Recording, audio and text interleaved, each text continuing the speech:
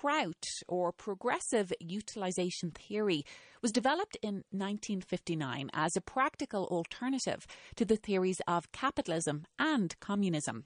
Dada Maheshvarananda is an American yogi and economist at the Prout Research Institute of Venezuela. He's the author of a new book, After Capitalism, Economic Democracy in Action. He'll be speaking at the Rocky Mountain Peace and Justice Centre in Boulder next Tuesday. The progressive utilization theory is an alternative socio-economic model that helps local economies, helps communities, and can actually create a just world. It's based on the economic self-reliance of every country, state, region. It's based on cooperatives. It's based on environmental protection of the environment. And it's based on ethical and spiritual values. Is this something that is actually in action in any country, any society in the world? No entire country has implemented, but there's models and projects all over the world on every continent. I work in Venezuela, for example, at the Prout Research Institute of Venezuela. And we have a community project that's 2 hours outside of Caracas that's called Centro Madre. It's a women's project that empowers women and strengthens community and does sustainable organic agriculture. That's now a national model of small-scale sustainable agriculture. There are cooperatives all over the world. You know, for example, today there's more than a billion members of cooperatives in the world. They provide 20% more jobs than all the multinational corporations put together. They're much more likely to succeed. The failure rate of new U.S. companies today is, between 60 to 80% in the first year failure rate, and cooperatives less than 10% fail.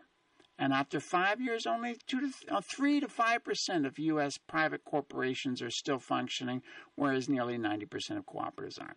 So cooperatives are functioning, projects are functioning, economic democracy works in communities.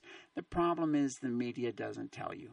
Is this something that could function in what we think of as a traditional capitalist country like the US? Can we see this functioning here, or is it something that communities would just have to take on board, that we're never going to see it from a governmental level? I think you'll see it in the United States when the corporate model collapses. The economy is terminally ill. The U.S. economy, the global capitalist economy, is terminally ill. They're in debt way over their head. They're they're not taking account of the environmental effects of their destruction. They're not sustainable in any way, shape, or form. And when that system collapses, then suddenly every small alternative model and community cooperative is going to become very important. People will buy locally, people will buy local food, and they'll make the connections that today are considered unimportant and irrelevant by the corporate media. Well, speaking of the media, we've just had a major presidential election here. Now, a lot of the corporate media focus is on what is being described as the fiscal cliff, but it seems certainly that the discussion around the economics of this is just so narrow. And you talked about in a recent post on your blog, the Prout blog, about a myth that rich people and companies and countries became rich because they were smarter and worked harder.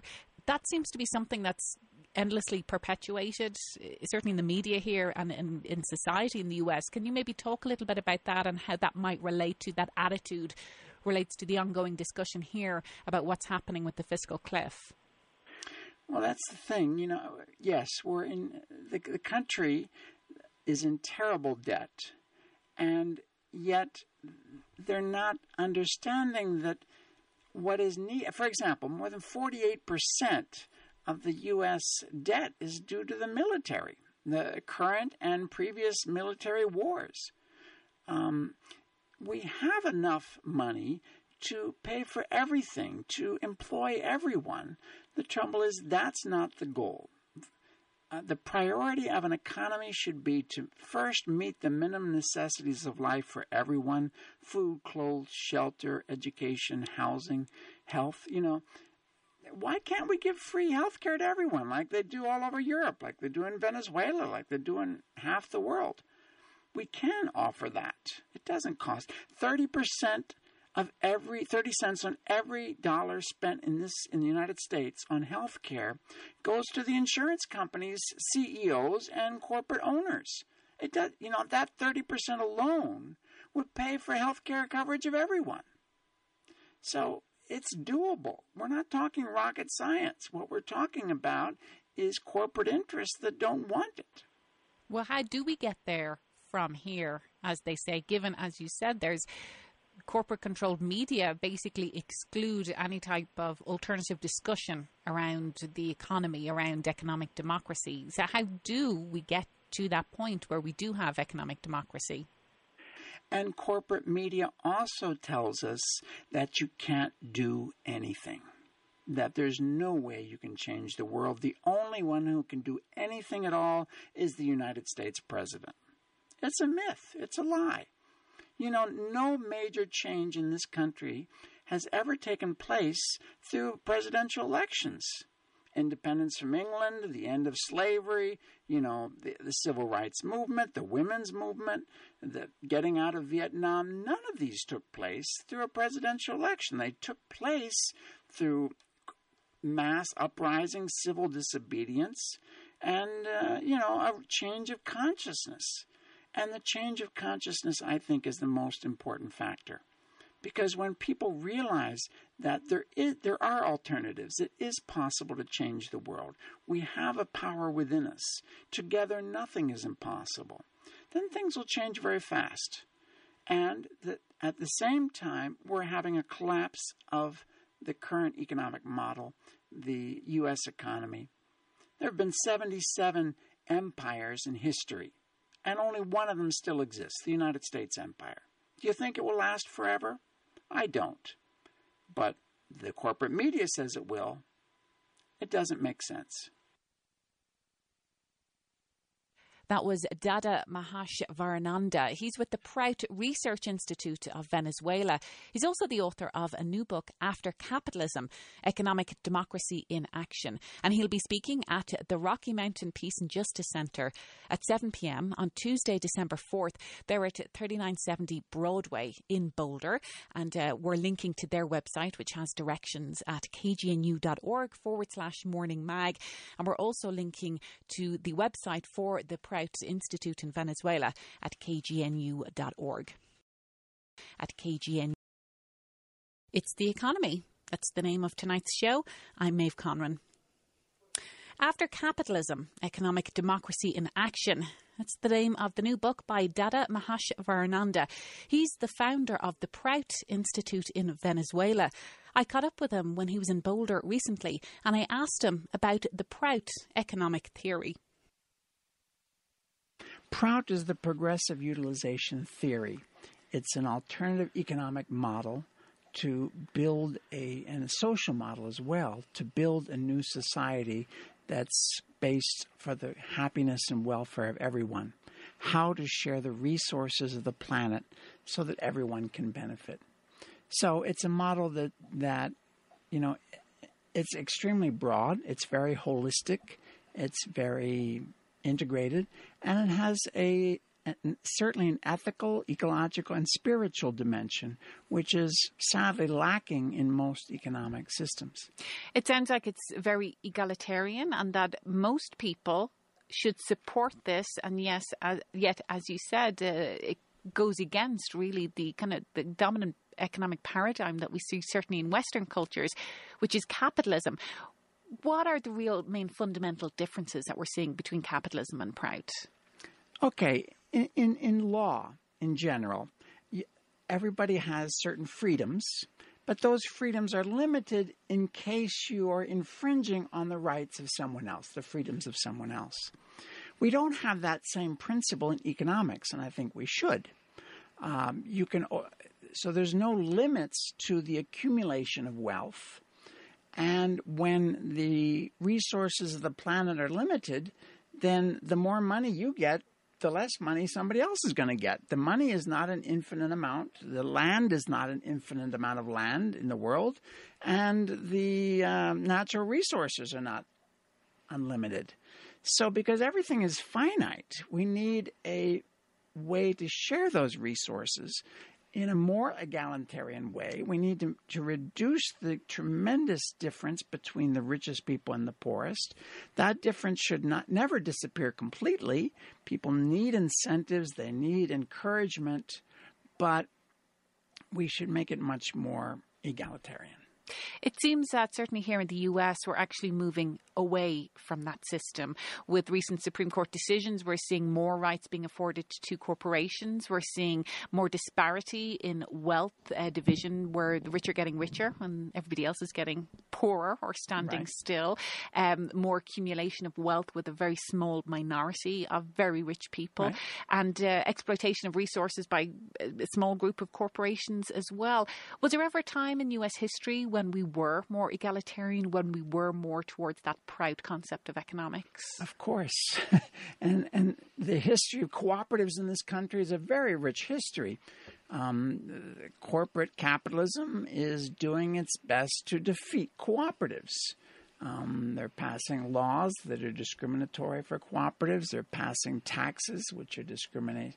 When the recent NAFTA agreement was, between the North America, Canada, United States, and Mexico was set up, cooperatives in Mexico were suddenly taxed at 3 times the previous rate. This was in the small print in this NAFTA, agreement. And so all the cooperatives basically had to stop and re-register as a civil association, which is allowed in Mexico, so they wouldn't be taxed out of existence. So this kind of discrimination and this kind of has been coming more and more recently because global capitalism is so voracious and so dangerous, in fact. Could you see something that really tipped us to this? Has this been a gradual trend over the years where we're moving towards this less egalitarian society in terms of economics, where corporations have more control? Or was there, really a point in history where we can say, okay, here's where the ideology really changed and really tipped towards the status quo where we are right now? It's interesting, Maeve, because there's often been these two currents in this country, in the United States, for example. There's been a cooperative movement. There's been a very active labor movement. There's been a very strong movement for social justice. There's been the Occupy movement. Simultaneously with all these movements, there's been corporate power, which is trying to amass more and more power and more control. So you have, yes, politicians that are virtually the puppets controlled by big money, big capitalists. So both are going on simultaneously. The interesting question is, when will the cooperative movement win out? When will global capitalism collapse?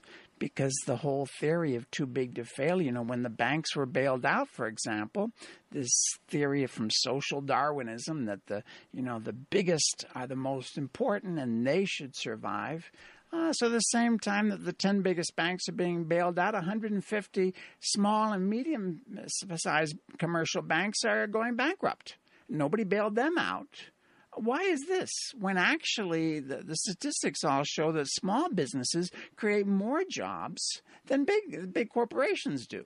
Cooperatives create more jobs than all corporations do.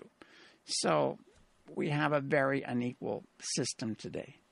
I think people look back to 2008 as that time where there really could have been fundamental change in our economy. It was when the economy was really collapsing. There was the bailouts of the banks, the auto companies.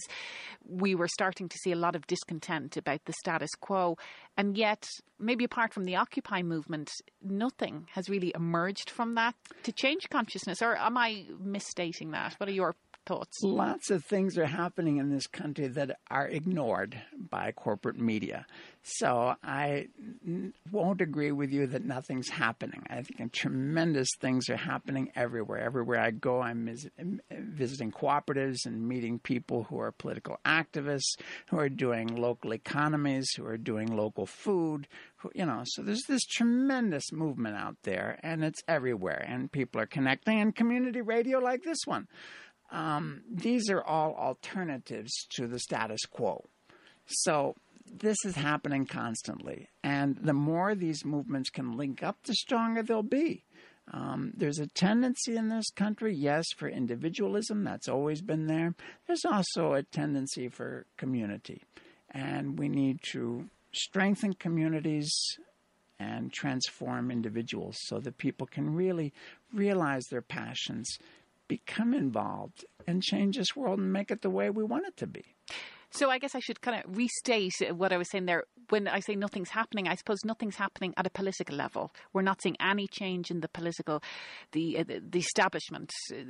Essentially, it's business as usual for large corporations. But as you correctly said, there's a lot of movement happening at a grassroots level. Can you give us an example of people that you've met here in the US? And of course, in a few moments, we'll talk about your experience in Venezuela and other countries. But on your travels, on your book tour promoting After Capitalism, who have you met that's really maybe living out this new egalitarian vision of an economy, some cooperatives that could maybe inspire people? Good question. I didn't get to Cleveland this time, but the Evergreen Cooperatives of Cleveland are very exciting. So just let me mention that first, because, this small group of community organizers saw the Afro-American communities very impoverished, very low average income. And at the same time, there are these big hospitals there that are buying $2 billion of supplies and food every year. And, they said, we want to tap into this, and we wanted to demand that they buy locally. So they started cooperatives on the Mondragon model from Spain. This is the most successful cooperative model, where there's more than 80,000 cooperative workers working, owning their own enterprises, managing their own enterprises. Very exciting. They use that model. And every year, 10% of the profits from each cooperative go to starting new cooperatives, to creating new jobs. So they have a cooperative for example, greenhouse, state-of-the-art greenhouse producing tens of thousands of heads of lettuce every day, for salads. It's fantastic. They have state-of-the-art laundry service, which is, using non-toxic chemicals, much less water, so a green laundry service. They have state-of-the-art solar installation cooperative. Now, they take only the best of the best, meaning everybody has to be an ex-felon to get a job in that one. And it's going great. And they're providing more and more jobs. And in the wintertime, when they don't have so much work, then they do winterizing poor apartments and houses. So it's really helping the community and at the same time providing jobs for everyone. So that's one. The local food, seeing these community gardens in every town I go to, seeing these CSA farms, community-supported agriculture, it's very exciting. People everywhere are developing tremendous desire to buy locally food. And finally, this Illinois project, the Food Farms and Jobs, which is tremendous. Illinois, very briefly, is a state with it's every year it's first or second in corn and soybeans. It's an agriculture state, tremendous production. And yet it's all going to the global economy. The people are buying $49 billion of food every year, and 95% of that is imported food. So people want to buy their own food locally. And so they're trying to train farmers. They're opening more and more markets of local food. And so they're creating a tremendous infrastructure to actually provide farmers with the ability to switch over out of the corporate model and go local. Well, let's also talk about the Occupy movement, which just raising awareness nationwide about alternative ways of running our economy have been tremendously successful. And not just ideologically, but to actually implement change here in Denver. They've been very active around stopping foreclosures happening. Right. And even what happened recently with the Superstorm Sandy in the East Coast, they have really been an integral part of relief. Right. So what are your thoughts on the Occupy movement and the future of it? Let me go backwards briefly. I was an activist during the Vietnam War, and I was very disturbed at that time, confused too. There's a war that I don't feel is just, that is being fought by my government in my name, and I don't have a way to stop it. I don't know if anybody younger can appreciate that, but that's what we felt like at the time of the Vietnam War. And originally I became a conscientious objector. Then I burned my draft card. I wrote to the draft board, told them I'm breaking the law. I'm not going to cooperate anymore because I didn't agree with it. And so I had a poster on my wall by Che Guevara that said, a statement by Che, at the risk of sounding ridiculous, I would say that the true revolutionary is guided by great feelings of love. And I thought, that's what I want to be. I want to change this world as fast as possible, but I want to do it with love. If love is not there, it doesn't make sense. I mean, people burn out, people get angry, people fight, it doesn't work. There has to be love there. And so then I learned yoga and meditation as a hobby. And that inspired me to transform my life and to try to be a more loving person inside, try to be a more peaceful person, and at the same time be a revolutionary. So my whole life, I have so much sympathy, so much feeling of connection with the Occupy movement, and it hasn't died. They've lost their pieces of territory, occupied territory, but they're occupying ideas, and these ideas are spreading like wildfire. That's Dada Maheshvarananda. He is my guest here at KGNU on It's the Economy. I'm Maeve Conran, and Dada's new book is After Capitalism, Economic Democracy in Action. And he has a blog. We'll give information about that later in the show. He also lives in Venezuela, where he's in residence at the Prout Institute. Is that the correct way of characterizing? I founded it's the Prout Research Institute of Venezuela. I founded it. The director currently. We have a board. We normally have about 10 volunteers. About half are Venezuelans and half are people from other countries. For example, now we have one from Mexico and one from Argentina and myself. But we're working with cooperatives. We're trying to strengthen cooperative movement and spreading the ideas of Prout as a form of progressive socialism, as an alternative, or as the way that the country is moving anyway, to make a more just society. And Prout, once again, a progressive utilization theory. And I can imagine that fits into Venezuelan society a lot more than right here in the U.S. It's very popular. For example, the Ministry of Agriculture, its goal is to make the country self-reliant in agriculture, in food. So it's using, via campesinos, for example, principles of food sovereignty. And so this allows, so every state, every community, as far as possible, should be self-reliant in food. In this project I mentioned in Illinois, for example, FEMA is very interested because FEMA calculates in the whole country there's only 3 days' supply of food in this country, counting all the food in all the homes, all the food in all the supermarkets, and all the distribution centers. If any natural calamity happens, for example, an earthquake knocks out all the bridges, in 3 days the people are out of food. So this is a very serious matter. And, to make our world as self-sufficient as possible in food, still allowing trading, of course, but first, self-sufficient. The basics. There's a large localization movement right here in Colorado and Boulder County and other Front Range counties, really centered on local food and trying to raise awareness about the need, not just the benefits, but the actual need that we have. Talk a little bit more about that, about how food and food access it's not just an ideological issue, but it's a fundamental security issue. Right, and it's a health issue as well. For example, when they started this project in Illinois, Food, Farms, and Jobs, you can see it on the internet. 7 government departments got all interested. In addition to FEMA, the social welfare department is very interested, because they know that the food that they're giving, the food that they're giving to their clients, is creating diabetes. So they want to give more locally grown food to help the health of the clients. All over, the medical profession is realizing that prevention is worth much more than cure. And so that means, again, encouraging people to have a healthier diet, more vegetables, more fruits in the diet, so that people, get more fiber, healthier, and reduce the chronic diseases that they're suffering from. So yes, it's a health concern. It's a community concern. It's also resilience. When you buy, every $1 spent at McDonald's, 90 cents is leaving your community and going into corporate pockets.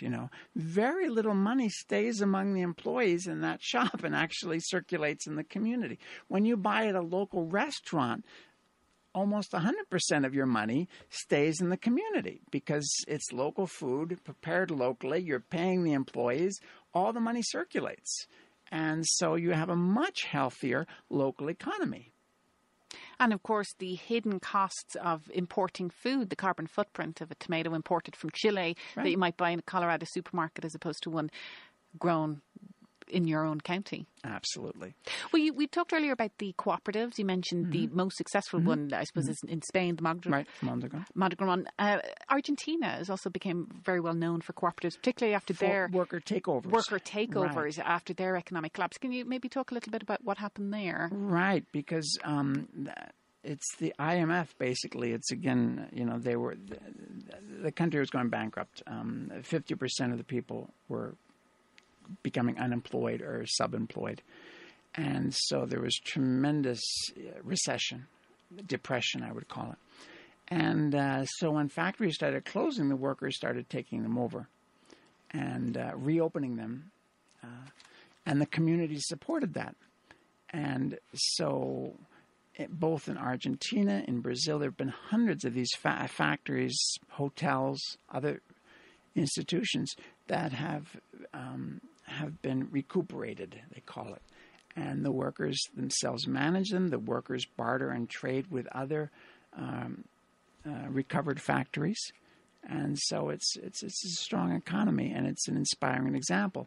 Noam Chomsky, in my conversation with Noam Chomsky, which is chapter 13 of this book, he talked about this model and the need for Occupy to move into factories that are closing and encourage the workers and the communities to take over those factories and run them locally to benefit the people and benefit the communities.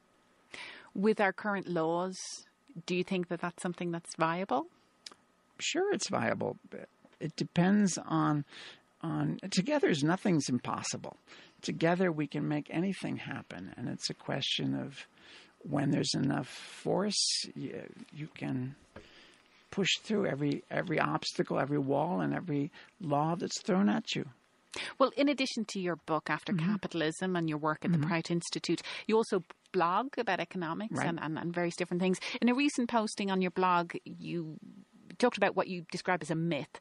And the myth is that rich people, companies and countries became rich because they were smarter and worked harder. How has that myth, as you call it, been perpetuated here in the US? Well, it's interesting. I mean, certainly some rich companies and people are very smart and do work very hard. But an awful lot of poor people work very hard. They work 3 jobs sometimes. Why? Because they have to survive. A lot of poor people are very smart. So there's no exclusivity about brains or hard work with rich people. In fact, so it's not a relationship.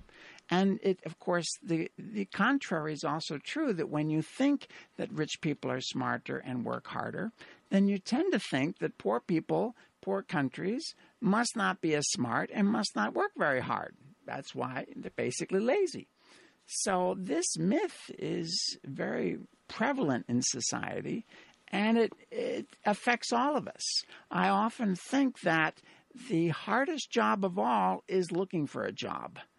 If you're out of work and you're trying to find work and your self-esteem is getting put down every time you get a rejection, it's really hard. It's really hard to keep putting yourself out there. And I've heard that phrase that it's a full-time job being unemployed, right. Particularly if you're trying to navigate the systems, benefit systems, applying for various different things. It can take many benefits? No, not a lot. It's hard to get them. If you have to get a bus across town to go to a food bank and then maybe somewhere else to, collect unemployment, it can be a full-time job. Right. And so how is that then, that attitude that so many people internalize here in the US because it's so dominant, how is that now manifesting itself, say, in right now the dominant economic discussions are around the fiscal cliff, and it seems to be, okay, we need to cut entitlement programs. It's the ongoing chant from the Republicans, and we need to not raise taxes or to cut taxes on the rich because they're the ones who are the job creators. Can you maybe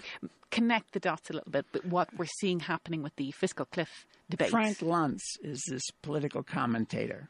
So he comes up with these terms for conservative politicians to use. So he says every time you call a capitalist a job creator, every time you call CEO benefits, bonuses, you call them, what was the term now? Sorry. And then, of course, economic freedom is the term for, pay for performance, he calls it, which is nonsense because many CEOs get these huge bonuses when they're not performing well, but he calls it pay for performance because it sounds very good. Of course, estate tax, the idea that a super billionaire doesn't just hand it over to his children, but, some of it has to be taxed. He calls it death tax. So all these terms to discourage, a safety net. And, of course, there are equal number of terms applied to the poor. Yes. I mean, even that phrase, entitlement programs, right. as if you have not worked to get this, whereas people are actually paying into a fund of Social Security, more like a savings scheme. Right. The idea that 47% of the people, trying not to work. And economic freedom, the idea that amassing the maximum amount of money possible and wealth possible and land possible is somehow a human right and somehow related to the other fundamental rights. So economic freedom, it's nonsense. It's not freedom. It's greed. And, I'm a yoga teacher. So as a yoga teacher, I know that everybody's got both positive and negative emotions and tendencies inside us. 1,000 years ago, if you got in an argument with somebody, you might well take out a sword and settle it that way. But today, every country of the world has laws against murder and violence. Now they work with more or less effectiveness. For example, if there's a proliferation of handguns, you can grab a gun and shoot somebody and think second. But the idea is to discourage people from being violent and aggressive. Well, we don't have the same laws against greed and selfishness. And I think we need similar laws to discourage that. So I think we need laws to discourage. Basically, what we need is a ceiling on wealth. Now, that sounds very radical, but in every level of government in this country, you have a minimum income for a starting federal worker, and you have a ceiling on wealth. The President of the United States doesn't get an unlimited amount of money. He doesn't get unlimited bonuses. He's got a very fixed salary, and it's 10 times what the starting federal worker gets. In Norway, it's only 5 times difference. But in this country, 10 times is considered reasonable. The difference between a general, the senior general in the military, and a starting private, again, 10 times. So we have these ceilings on wealth, but we don't have it in the society at large, and I think we need that. At the beginning of the interview, when we were talking about Prout and the fundamentals of progressive utilization theory and how it's an egalitarian concept, you also said it's spiritual and it's, a lot of spirituality is based in this. I can see how this would appeal to faith-based communities. I mean, even if you just look, say, Christianity. Of course. it's easier for, I'm going to get this wrong, but it's easier for a camel to pass through the eye of a needle than a rich man to get into heaven. I mean, there's that phrase from the Bible. And I know a lot of the main religions have similar concepts. And yet, maybe I'm wrong, but we haven't seen a response to this, what seems to be uncontrolled greed and this culture of amassing wealth. We haven't seen a response from those faith communities. Do you see that as something that's missing and that could also be crucial to a real paradigm shift? Well, there are faith-based communities that are very progressive and constantly doing social justice campaigns. For example, the Quakers, the Catholic workers. In Latin America, where I work, leaders of the Catholic Church have told me that for 500 years there have been two Catholic churches, one for the rich, one for the poor.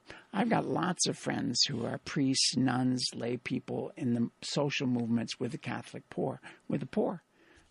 And we're seeing that now with the Nuns on the Bus tour, of course, who are trying to really dispel that myth that Catholicism is all about abortion, where really it's a social economic justice issue. Right. It's wonderful.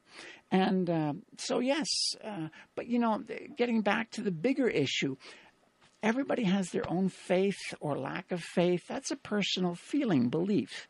But I think that we should recognize that we're all connected.